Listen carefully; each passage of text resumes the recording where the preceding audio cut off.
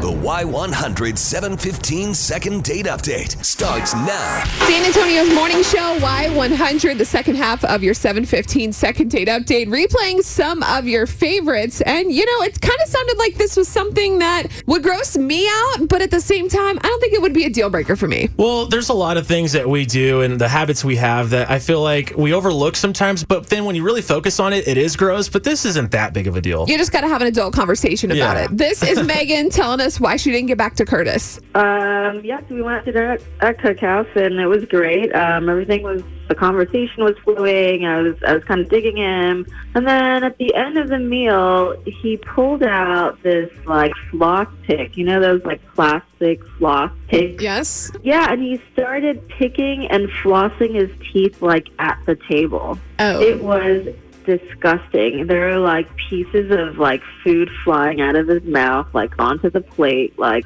I was so grossed out. And then he left it on the table. Oh, my. As we were leaving. And I was like, I'm done. Okay, well, I know you said you've heard this before, so you probably know Curtis is on the phone. Wow. Megan, that's the reason why you haven't returned my call, something like that?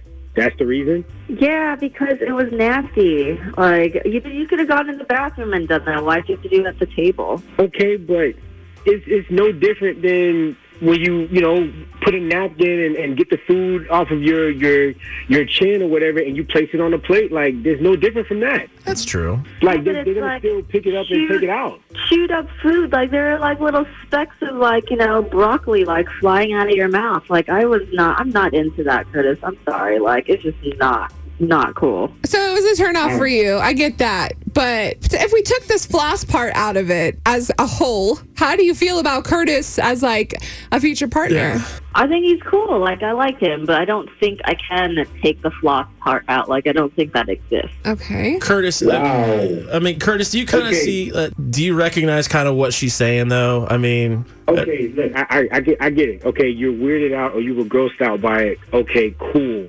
So I won't do it anymore. No problem. I just won't do that. Boom, I don't think we should... That seems like an easy fix. Yeah. Sometimes you just got to talk things out and realize what you did wrong. I mean, this is what relationships and the foundation is all about in life. You got to address the issues. You got to talk them out and move on. So, communicate. Yeah. Megan, he says he's not going to do it again. I know that you were grossed out. Look, I get it. I would probably be grossed out, but too. he's sorry, so it's okay. Like, he's remorseful. Is it okay if we set you guys up on another date and you can give him another try?